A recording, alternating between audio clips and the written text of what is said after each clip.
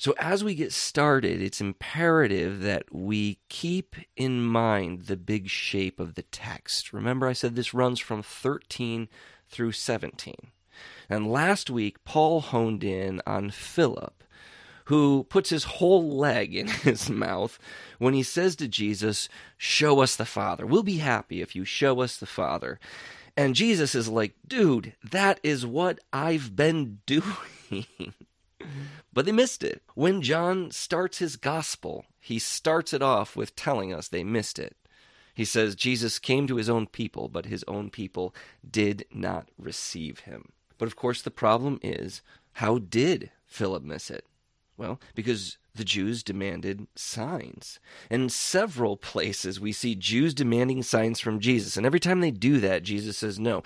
Paul brings this up in his argument for why the Jews were not believing at all, because they demanded signs, which is really interesting to me, because Jesus has done like gobs of miracles, right? They saw healings, they saw feedings. So where's the hang-up?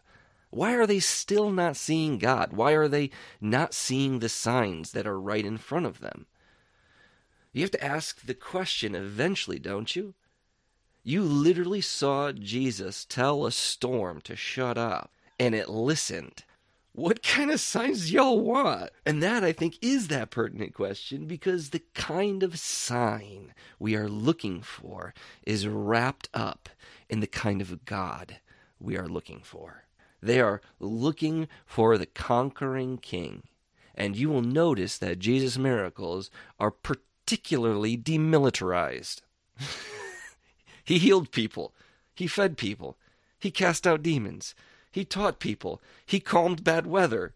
And when he does confront power, because he does that frequently, he does it from the position of nonviolence. He does it first from a position of grace. Literally, Jesus has done the worst job demonstrating kingly power. But that's the point, isn't it? If you go looking for the wrong kind of signs, you are going to come up with the wrong kind of God, and vice versa. So Jesus says, "I've been showing you the Father," which of course has to hit Philip as very strange, who has up to this point thought he hasn't seen the Father. He's got to be scratching his head, wondering, how did I miss it? What am I missing? I'm missing something, guys. What am I missing? And my friends, take some grace there for a second, because if Philip, walking and talking with Jesus, can miss it, so can you, and so can I, and Jesus still has mercy on us.